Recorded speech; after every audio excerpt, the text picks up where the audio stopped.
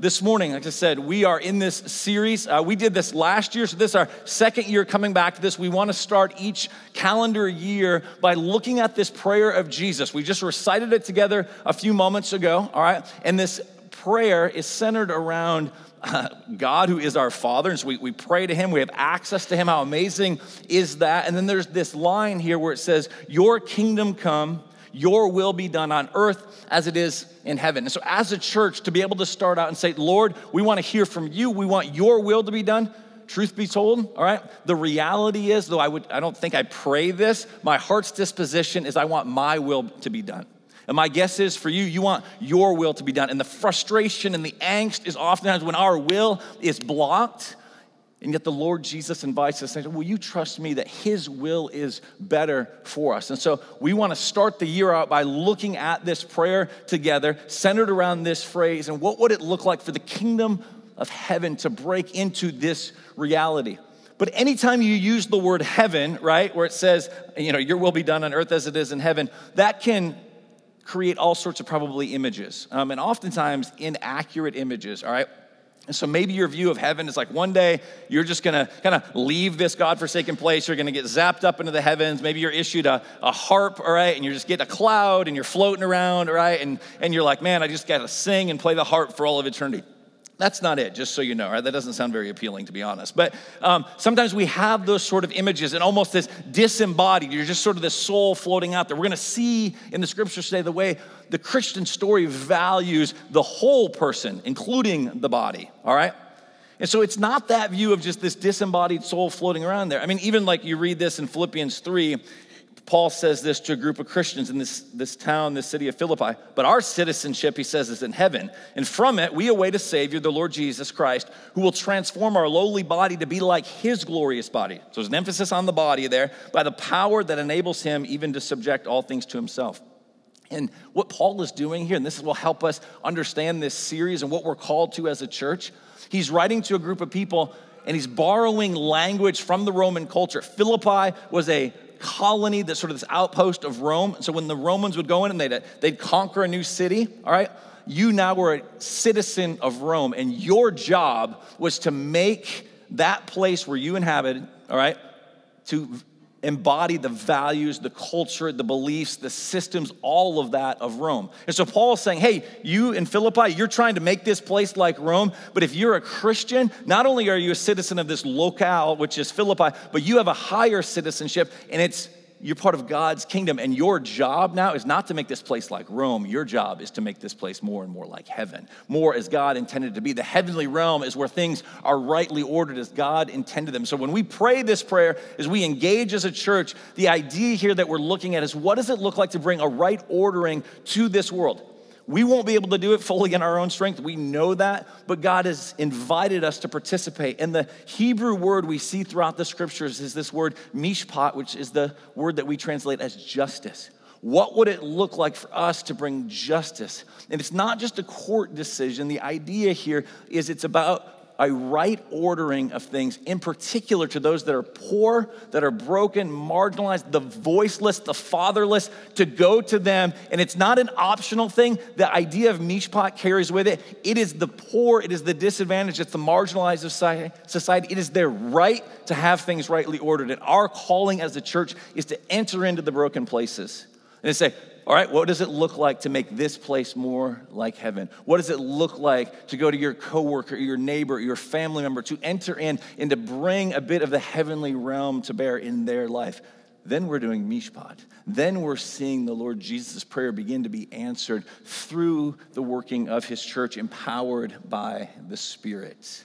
And so this is the call. Psalm 146, 7-9. Here's the word mishpat. He executes justice for the oppressed. He gives food to the hungry. The Lord sets prisoners free. The Lord gives sight to the blind. He lifts up those who are bowed down. The Lord loves those who live justly. The Lord watches over the immigrant, and he sustains the fatherless and the widow, but he frustrates the ways of the wicked. And a prayer for us as a church is that we would not be in the camp of the wicked, but that we would be a righteous church that's clinging to Jesus and following him into the places where there's brokenness and there's messiness and there's places of injustice.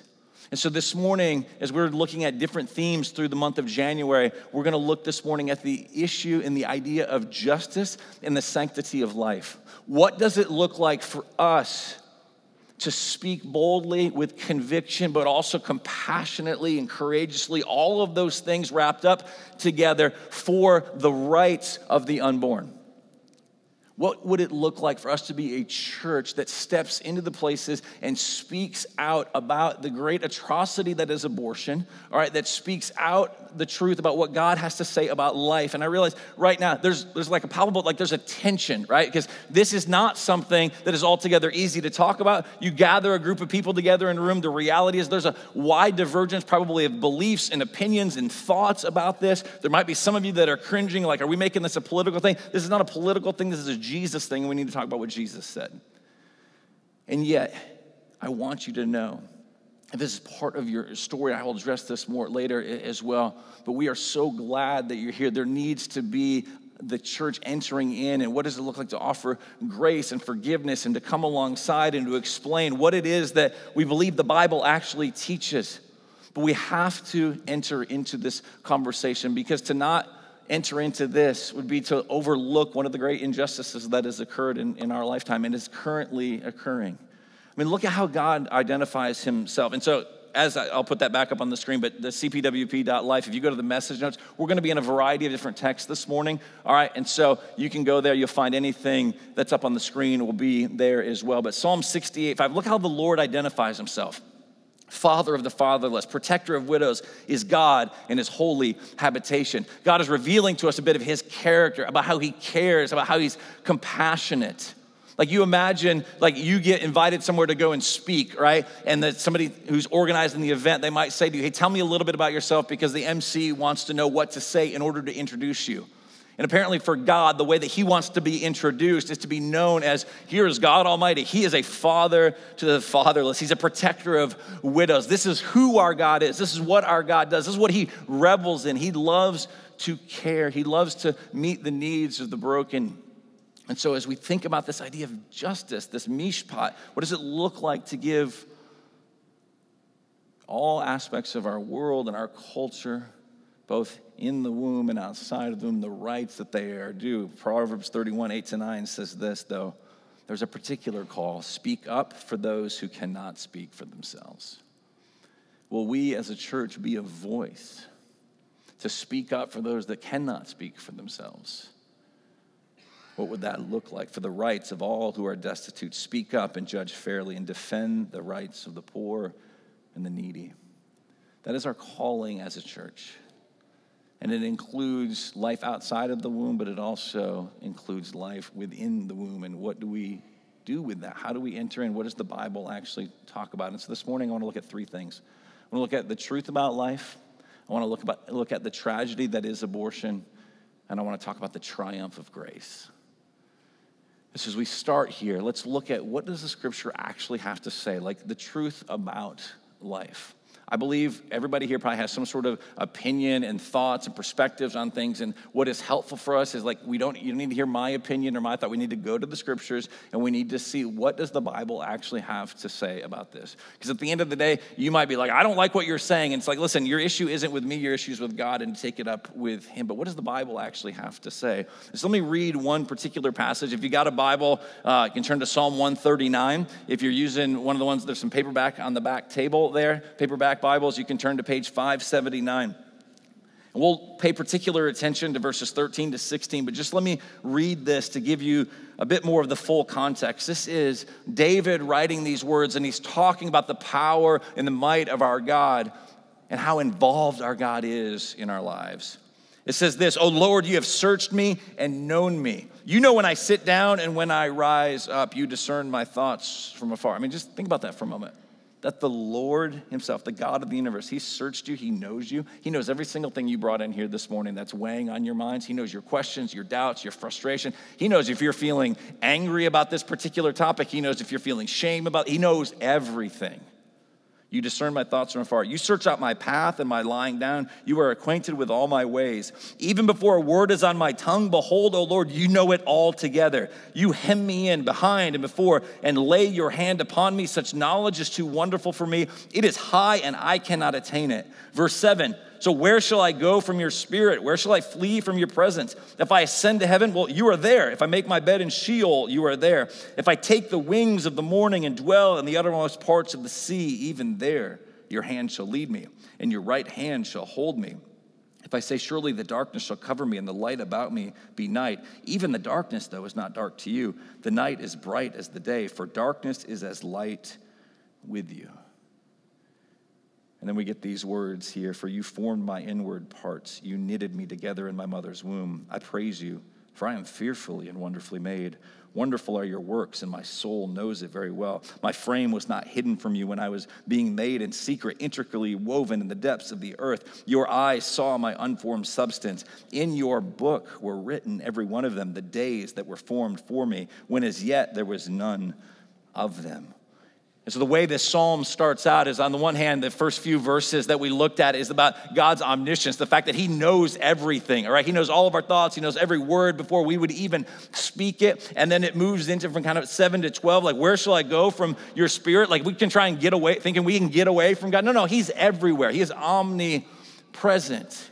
And so the psalmist is laying out for us this grand, amazing, huge view of God who knows everything, that he is everywhere. And then we get this description of this God who has formed us. For you formed my inward parts. You knitted me together in my mother's womb. Pay attention to that language there. It's not an accident that God chose for these words to be written about how he has designed, how he has put you and I together.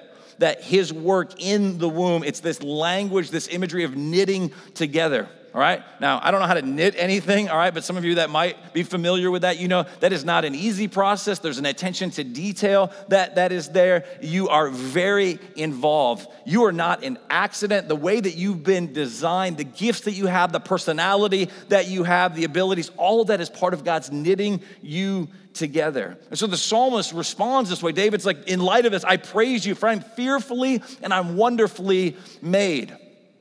Is that your disposition, for one, even of just who you are as a person? That doesn't mean you don't have sin and brokenness like I do and you do, and there are things that we're like, I wish that would change. But you also stop and give praise to your maker that he knitted you together. The abilities you have are not the same as the person sitting next to you or the person that you work with or your neighbor or that other family member, right? God has made you, and it's wonderful. How often does it run through our mind? I wish I was this. True confession, you know, one of the things we did not too long ago as a staff, we're taking some personality profiles, we're going through that, and I read the list, and I'm like, I hate me. I want this category over here, right? Do you know what I functionally have said to God? You made a mistake. Why couldn't I have more of this personality? Why couldn't I have more of that? It's shaking my fist at the Creator. Though I do it in a laughing sort of way, fundamentally what's going on is I don't know that I was wonderfully made.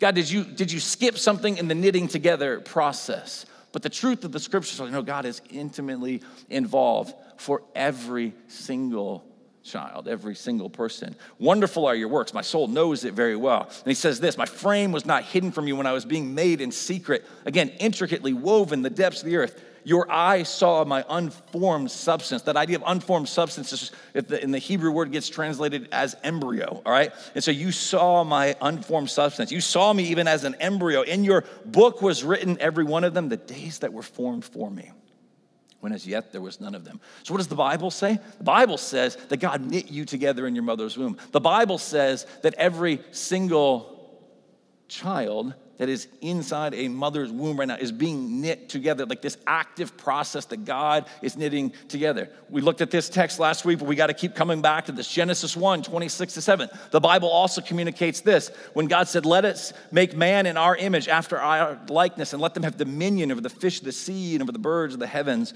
and over the livestock and over all the earth and over every creeping thing that creeps on the earth. So God created what? He created humanity. He created mankind in his own image. In the image of God, he created them. Male and female, he created them.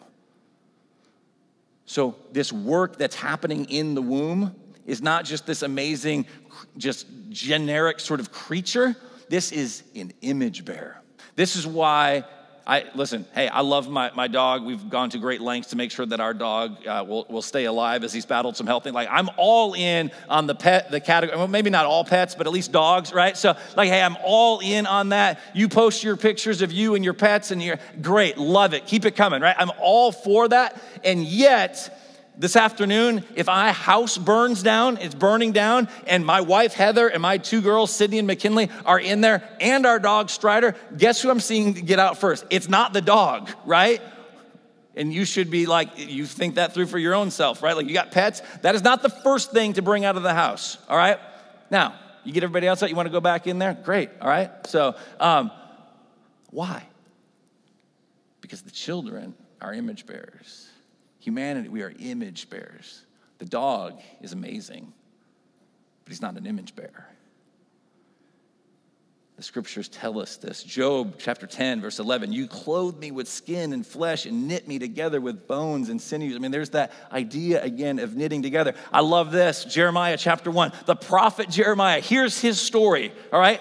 Talk about, maybe some of you are wrestling with like, hey, I'm trying to figure out what to do with life. I wish I had a clearer calling. But Jeremiah says this, now the word of the Lord came to me saying, before I formed you in the womb, I knew you.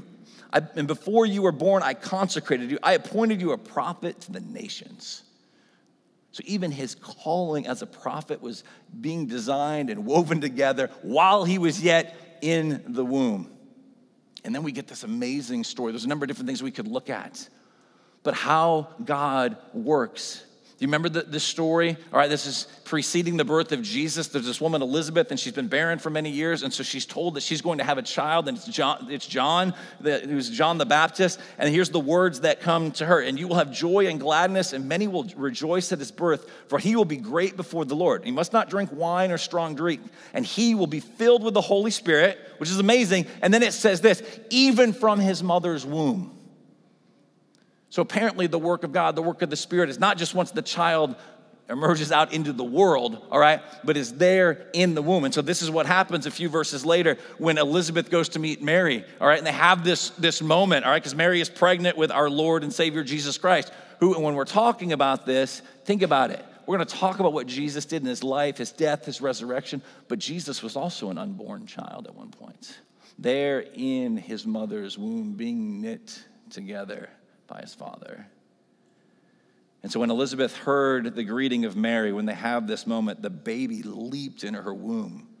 Like John gets really excited at this point. Elizabeth was filled with the Holy Spirit, that there's something going on more than just simply this body that's being put together. There is a person. And so let's talk about this, though, for a moment. One of the things that'll be really, really helpful to think through is just, okay, like not only what does the Bible say, like what do people, scientists across the spectrum, and here's what is fascinating in studying this over the past couple of weeks, is this is not just those who would identify themselves as, I'm a scientist who's a Christian, who's a follower of Jesus. It's across the board. The things that I'm going to talk about here for a moment, all right, like you go Google this, you can find this. There's a particular website, it's listed there. It's linked out in the message notes as well that you'll find this. All right, but all of this stuff, all right, these are things that are just accepted as true.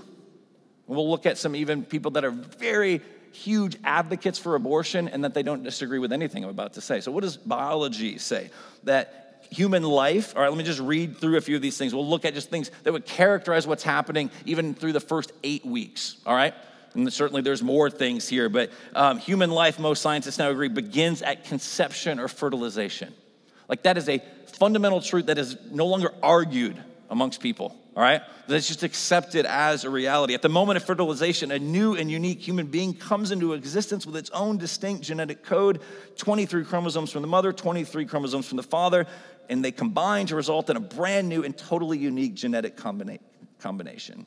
At about 8 days after conception, there's implantation. At about 3 weeks, the heart starts beating. Before that child is born, it will beat some 54 million times. Kidneys are preparing at this point for urine function. Eye bulges become visible. The brain is dividing into 3 sections. Between days 26 and 28, the arms are forming and become distinguishable between lower arm and upper arm.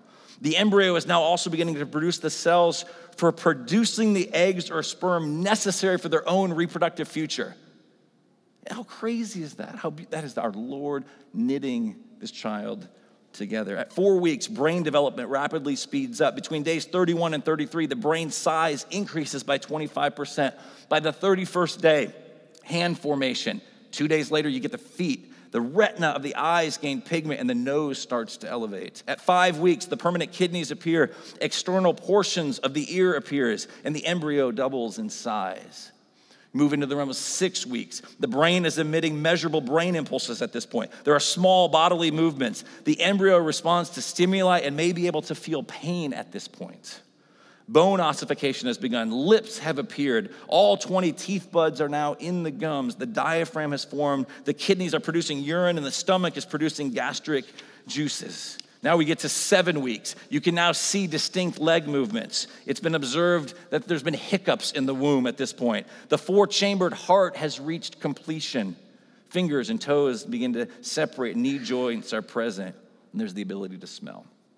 And at 8 weeks, it moves from being called an embryo to a fetus. Every organ is present and in place. 90% of the structures found in an adult human can now be found in the fetus. They begin to show their hand dominance. If they're right-handed, the skin is beginning to thicken. All of these things. And we could go on, and you could keep going week by week. But the Bible tells us that the Lord is knitting this child together. And science tells us that there is this beautiful thing that's taking place. And I understand that there's disagreement about what that actually is, but those facts are indisputable. And so we got to talk then about this. If this is the reality, how do we get to the point of what we want to talk about next, what we need to talk about next, which is the tragedy of abortion? That in America today, upwards of 2,500 children are killed, are put to death through the act of abortion. At some point in that stage, be it an embryo, be it a fetus, at some point there, 2,500. Maybe you've seen this statistic before, but just a way to kind of, if you can see this graphic, all right? There on the right represents how many lives were lost in World War II. This is not to minimize or to take anything away. Every life is precious. Every soldier that died, an image bearer. And so in World War II, the U.S. lost approximately 405,000 soldiers. But we are up into the realm now, so that barely, almost fills one square there.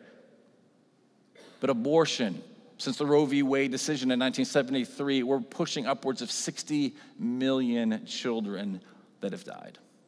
That's the reality of the situation.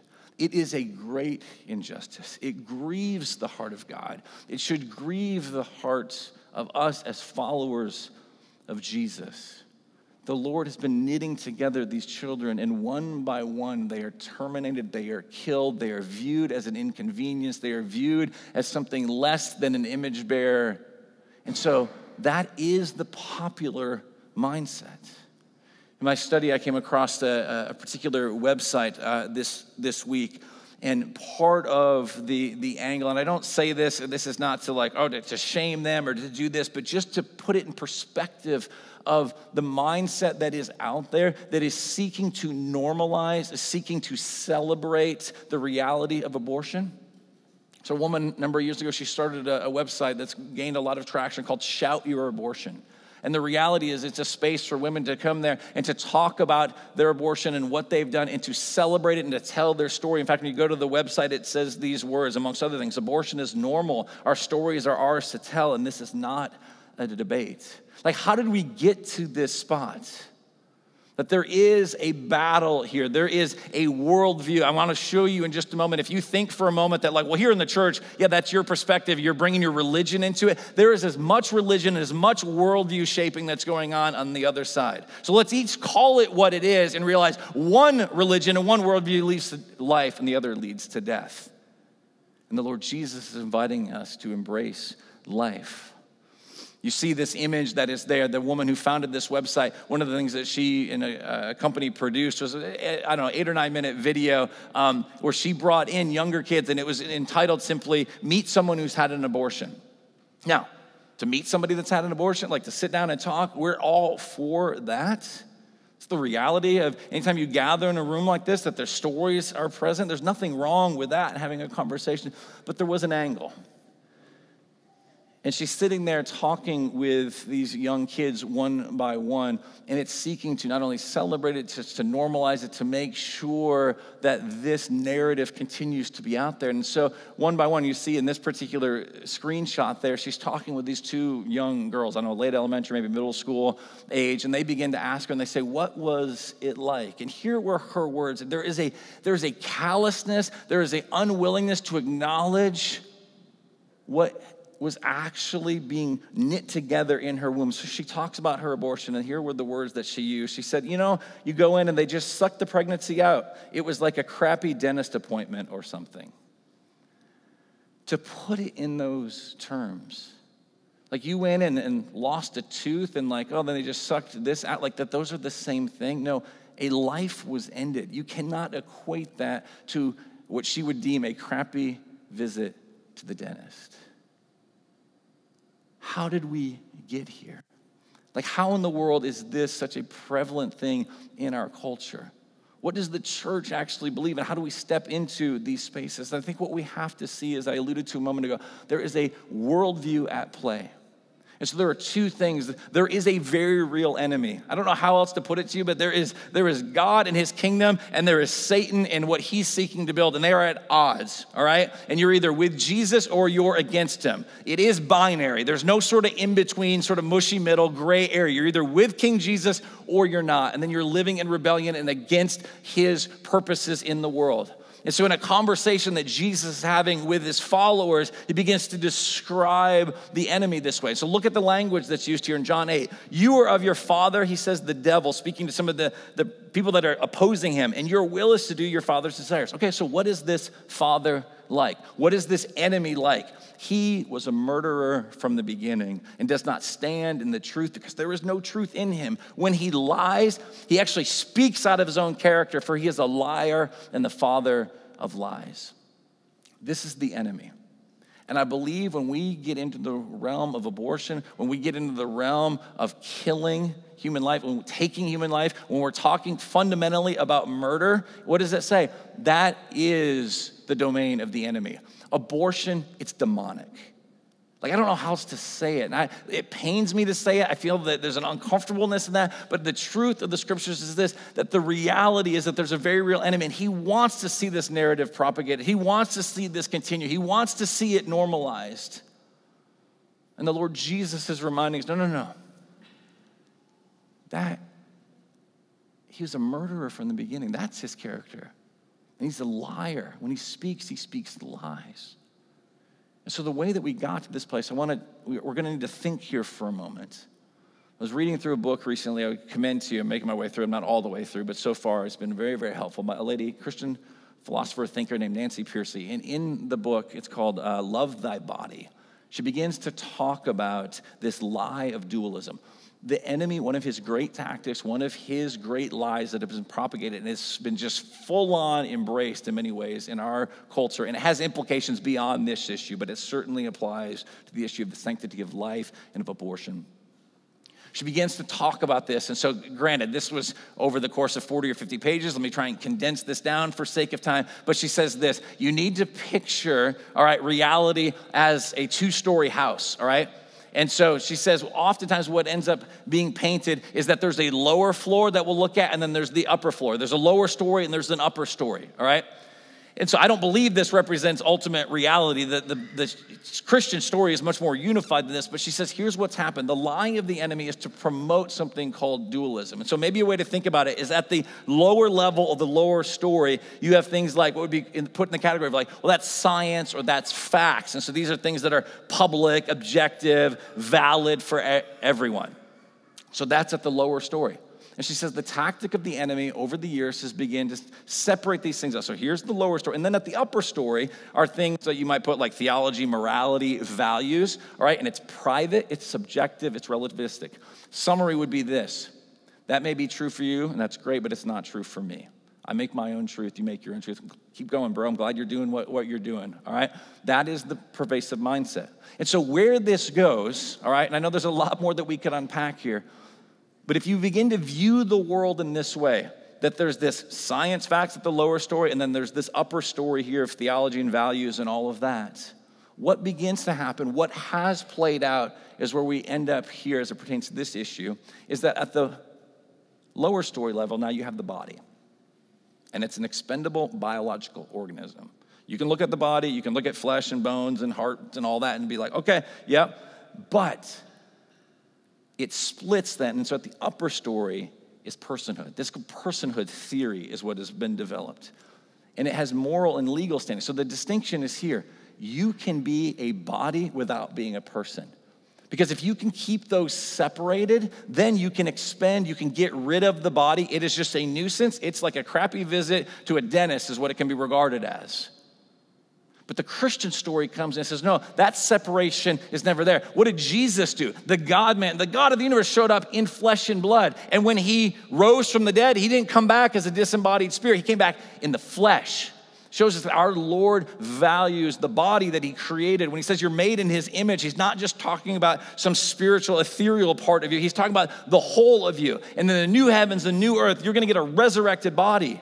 That's where the story is heading. But the enemy wants us to believe that there's this dualism, that there's this distinction here. And there's all sorts of terrifying and scary things that happen when you begin to make this separation. So Piercy in her book says this: secular thought today assumes a body-person split, with the body defined in the fact realm by empirical science, or the lower story, and the person defined in the values realm as the basis for the rights, or the upper story. This dualism has created a fractured, fragmented view of the human being in which the body is treated as separate from the authentic self. I know that can be wordy and heady and philosophical, like what's happened, but fundamentally, this is what has played out. This is how we've gotten to where we are today. Let me read to you a few quotes that will just kind of put this in perspective, where leading thinkers in the pro-abortion side of things, all right, will fully acknowledge that it's the taking of human life, but they don't acknowledge that it's actually a person. So let me just read to you a few of these things, all right? Some of their credentials are here. This is a past president of Planned Parenthood, Faye Waddleton. I think we have deluded ourselves into believing that people don't know that abortion is killing. So any pretense that abortion is not killing is a signal of our ambivalence, a signal that we cannot say, yes, it actually kills a fetus. Again, this is not in the pro-life camp, all right? I'm reading to you quotes from those who are huge advocates for abortion. Anne Ferretti, who is the chief executive of the largest independent abortion business in the UK. We can accept that the embryo is a living thing in the fact that it has a beating heart, that it has its own genetic system within it. It's clearly human in the sense that it's not a gerbil, and we can recognize that it is human life. So what's happening here? It's that the realm, its lower story is all that they're willing to see. Peter Singer is a philosopher and a public abortion advocate. It is possible, he says, to give human being a precise meaning. We can use it as equivalent to member of the species Homo sapiens. Whether a being is a member of a given species is something that can be determined scientifically by an examination of the nature of the chromosomes in the cells of living organisms. In this sense, there's no doubt that from the first moments of its existence, an embryo conceived from human sperm and eggs is a human being. Not at 6 weeks, not at the moment of conception. This is a pro-abortion advocate. One more, Bernard Nathanson, who co-founded one of the largest abortion advocacy groups and served as a medical director of a large abortion clinic, said this: there's simply no doubt that even the early embryo is a human being. All its genetic coding and all its features are indisputably human. As to being, there's no doubt that it exists, is alive, is self-directed, and is not the same being as the mother, and is therefore a unified whole. I mean, they're basically going out and just saying, like, everything I read to you earlier about, like, what does biology, what does science actually say? They're like, yep, there it is. It's a human being. But there's the distinction that's being made, and this is the lie of the enemy. Who gets to qualify then as a person? I've read other quotes, I didn't put them in here, but some of these same people, what they begin advocating for, one guy would say, hey, what I recommend is you don't assign personhood until at least 3 days after the baby has been born, because it's oftentimes up until 3 days later that you realize certain birth defects. So you've got a 3-day window where you can kill it. That's what he would advocate for. The other guy, Peter Singer, would take it further and say, you know what? I actually think we should wait till about 3 years for the child, all right? And at that point to determine whether it lives or whether it dies. I don't agree with that, but he's at least playing it out. He's consistent in his logic. Like, there isn't a person being born, it's just this human being. And the Bible knows nothing of that. The Bible says the Lord is knitting you together, that you're an image bearer, that the Lord has days and purposes and things assigned for you that he is putting together and he's crafting. So who gets to qualify then as a person? Do you realize that the scary realm then that we're in here? Do you see how this leads to issues even outside of abortion? If somebody can say, well, yeah, I get that they're a human being. I'm not arguing that. They're just not a person. Maybe they're not aware of their own existence. Maybe they haven't developed enough intelligence. I mean, that puts it in a weird spot. I meet a lot of people, all right, on a continuum. When I shake their hand, I get to know them, I hear a little bit of the story, and I instantly know, yeah, that dude's smarter than me, all right? Does that mean like, all right, well, time for termination for Jamie because he doesn't let you meet this sort of level? It kind of gets into that stuff. Like, who's to say what a person is? I'm not been given that right to declare it. Nobody, that is in the realm of God. And we begin acting like gods ourselves when we say, that's a human being, but it is not a person. Piercy in her book says this again, according to the body-person dichotomy, just being biologically part of the human race or the lower story is not morally relevant. Individuals must earn the status of personhood by meeting an additional set of criteria, the ability to make decisions or exercise self-awareness or plan for the future and so on, things in the upper story. Only those who meet these added conditions qualify as persons. This is the lie that has been propagated by the enemy. You can be a human being. That can be a human being in the womb, but it is not a person. It has to earn that. So I told you a few moments ago, sometimes this conversation comes up and it's like, well, there's the church and being religious and imposing religious beliefs. If we take for a moment that a religious belief is this sense of like, I'm seeking to develop a worldview, I've got to prove my worth and prove my value, there's nothing more frightening than this. I mean, this is religion, but it's a religion straight out of the pit of hell. It's a religion that says, you got to prove. I mean, forget in the womb for a moment, just outside of the womb. I mean, that's, how many of us are just exhausted entirely because we've at some level bought into that mindset anyway. I got to prove my existence. I got to prove my worth. I got to prove that I'm worthy of love. I've got to prove that I'm worthy of acceptance. I've got to get this job or make this money or have this relationship or buy this home or do these things. I never feel like I'm enough. I mean, that religious mindset will just kill us. And in this case, it literally is slaughtering people. And that's the reality of the situation. There's a religion, there's a belief, there's a worldview that leads to life, and Jesus offers it. And there's a religion, there's a belief, there's a worldview that leads to death. And it's what the enemy continues to promote and to propagate and to use against Jesus and his church and his kingdom being advanced. And so I want to ask you this as we move to a conclusion, though. It's interesting to think about, isn't it? Who in this case is being exclusive and who is actually being inclusive? I love what Psalm 8 says.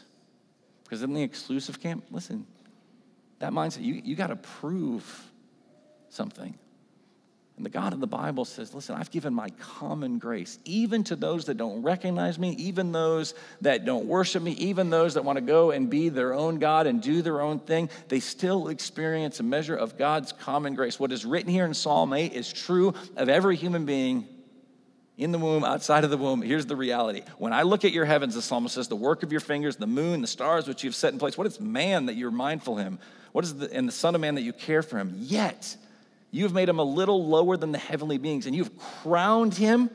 So this is your story. This is every human story. You've crowned him with glory and honor. You've given him dominion over the works of your hands and have put all things under his feet.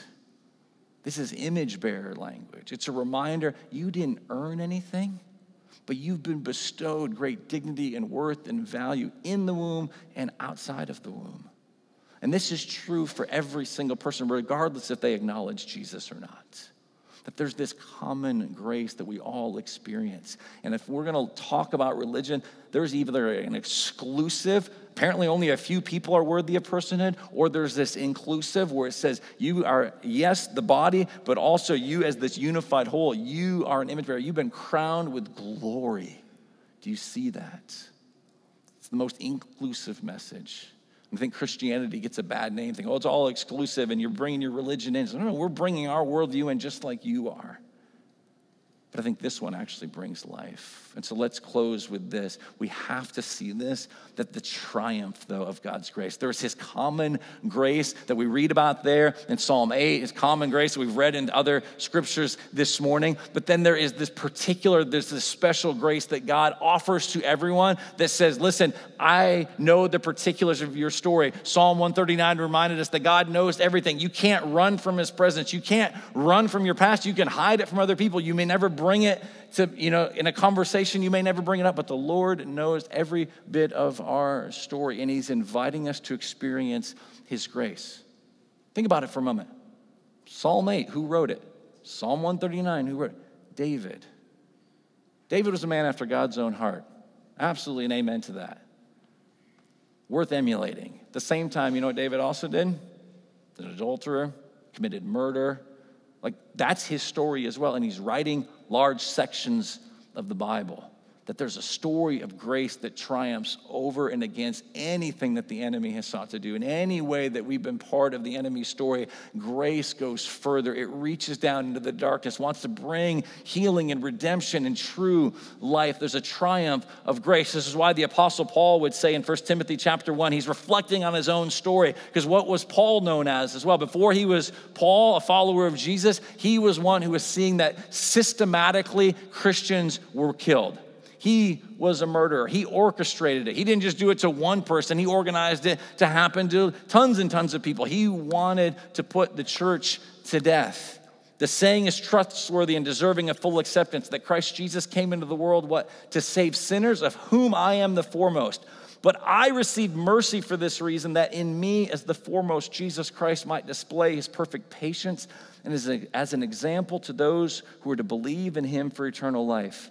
So to the King of the ages, immortal, invisible, the only God, be honor and glory forever and ever. Amen. Isn't this crazy? This is the beginning of the letter, and the dude just broke out into like this doxology, this exaltation. It's like he's got more things to write, but he's just got to stop, and he's got to give God praise because like, I was a murderer of Jesus' church. I put people to death. I did not honor the image. I did not see people as image bearers. I did not follow God's lead, and yet in his grace and his mercy, he reached down and he rescued me. And he said, I'm going to use you. I'm going to redeem your story. What Paul is communicating through the inspiration of the Holy Spirit is there's nobody that's beyond the grace of God. Unless there be any of us in here this morning that are feeling puffed up or we're feeling like, oh yeah, that's somebody else's story and I can't believe people would do that. Go and read the Sermon on the Mount. Go to Matthew 5 and start reading what Jesus has to say about anger. And how he equates the reality of like those of us that have had this unrighteous anger that we've committed murder. Like, so Jesus just levels the playing field and says, we're all guilty. That's the reality. And yet our God comes and says, there's this grace that's been offered so that he can showcase his strength, that more of us might break into this doxology of the only God be glory and honor forever and ever. Amen. Would that be the cry of our church? And may we communicate that to a world that's in desperate need of it. You might have come in this morning. Maybe you've never shared the particulars of your story. Maybe this abortion is part of your past and your story. Maybe you were the woman that got this done. Maybe you were the father. You were the guy that encouraged it or sat back idly and just said, well, that's just her thing to do, and you were passive. The Lord Jesus wants to meet you. He wants to bring grace and forgiveness. He wants to bring healing. Because our God is a God of grace. Luke 23, we'll close with this. And when they came to the place that is called the Skull, there they crucified him. And the criminals, one on his right and one on his left. And Jesus said, Father, forgive them, for they know not what they do. And they cast lots to divide his garments. These verses here tell me that I'm implicated, that I murdered the Son of God, that I put Jesus on that cross, that I'm not innocent of this, that I was part of the shedding of innocent blood. And that's your story, and that's my story. And what does Jesus do in that moment? As he's being nailed to that tree, as people are mocking him, as he's being reviled by the people passing by the criminals on either side of him, Father, forgive them. That our God is a God of grace. Our God is a God who says, bring it to me. Ask for repentance. Ask for healing. I want to meet you in those places. And so in what is a very difficult topic to navigate, the reality is God's grace goes further. God's grace is what we celebrate. This is what we have to see in this, that we've been rescued. If you're a follower of Jesus, your rap sheet said murderer, and yet Jesus has now made you whole. He's made you clean. He's invited you in, and the standing that he has as a righteous son has now been given to you. So we need to praise God for that. So as we continue in our worship service, I want to give you some space to just reflect, to take some time in prayer. Our prayer team during this time and through the rest of the service will be in the back corners. Maybe there's something that's heavy on your heart this morning, some conviction, something that you've carried for too long. Go and invite somebody to pray with you, to pray for you in this. So take some time and ask the Lord, where are you leading me in repentance? And then remember the truth of the gospel that Jesus was declaring those words to you. Father, forgive them. He's offered his forgiveness. And would we resolve then as a church to be people that are committed to the sanctity of life, that we would pursue the sanctity of life in the womb and outside of the womb, that we would be involved, that we would move toward people not in judgment and a posture of superiority and self-righteousness, but in a humble brokenness, full of grace to say, I've experienced God's grace and it's here for you as well. So I'll call us back in just a moment, but let me close this in prayer. Father, thank you for your love, your pursuit of us. Thank you that Jesus, you stepped into our story by being knit together in your mother's womb. And that you, Jesus, lived the life we were called to live, that you lived a sinless life, and that you were punished in our place. We give you praise for that reality. And God, I pray for us as a church that we would be agents of peace and of reconciliation and of healing. God, I pray for any here this morning where abortion is part of their story, Father. I thank you that in your grace you have them here on this morning, at this time, to hear about your extravagant, unending, all-pursuing grace. And I pray, God, that all of us would rest in that. So we love you, we need you. Pray that you would lead us now in this time of reflection, of repentance, of remembering the truths of the gospel.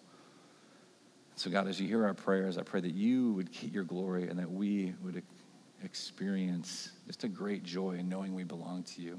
Hear our prayers now. In Jesus' name, amen.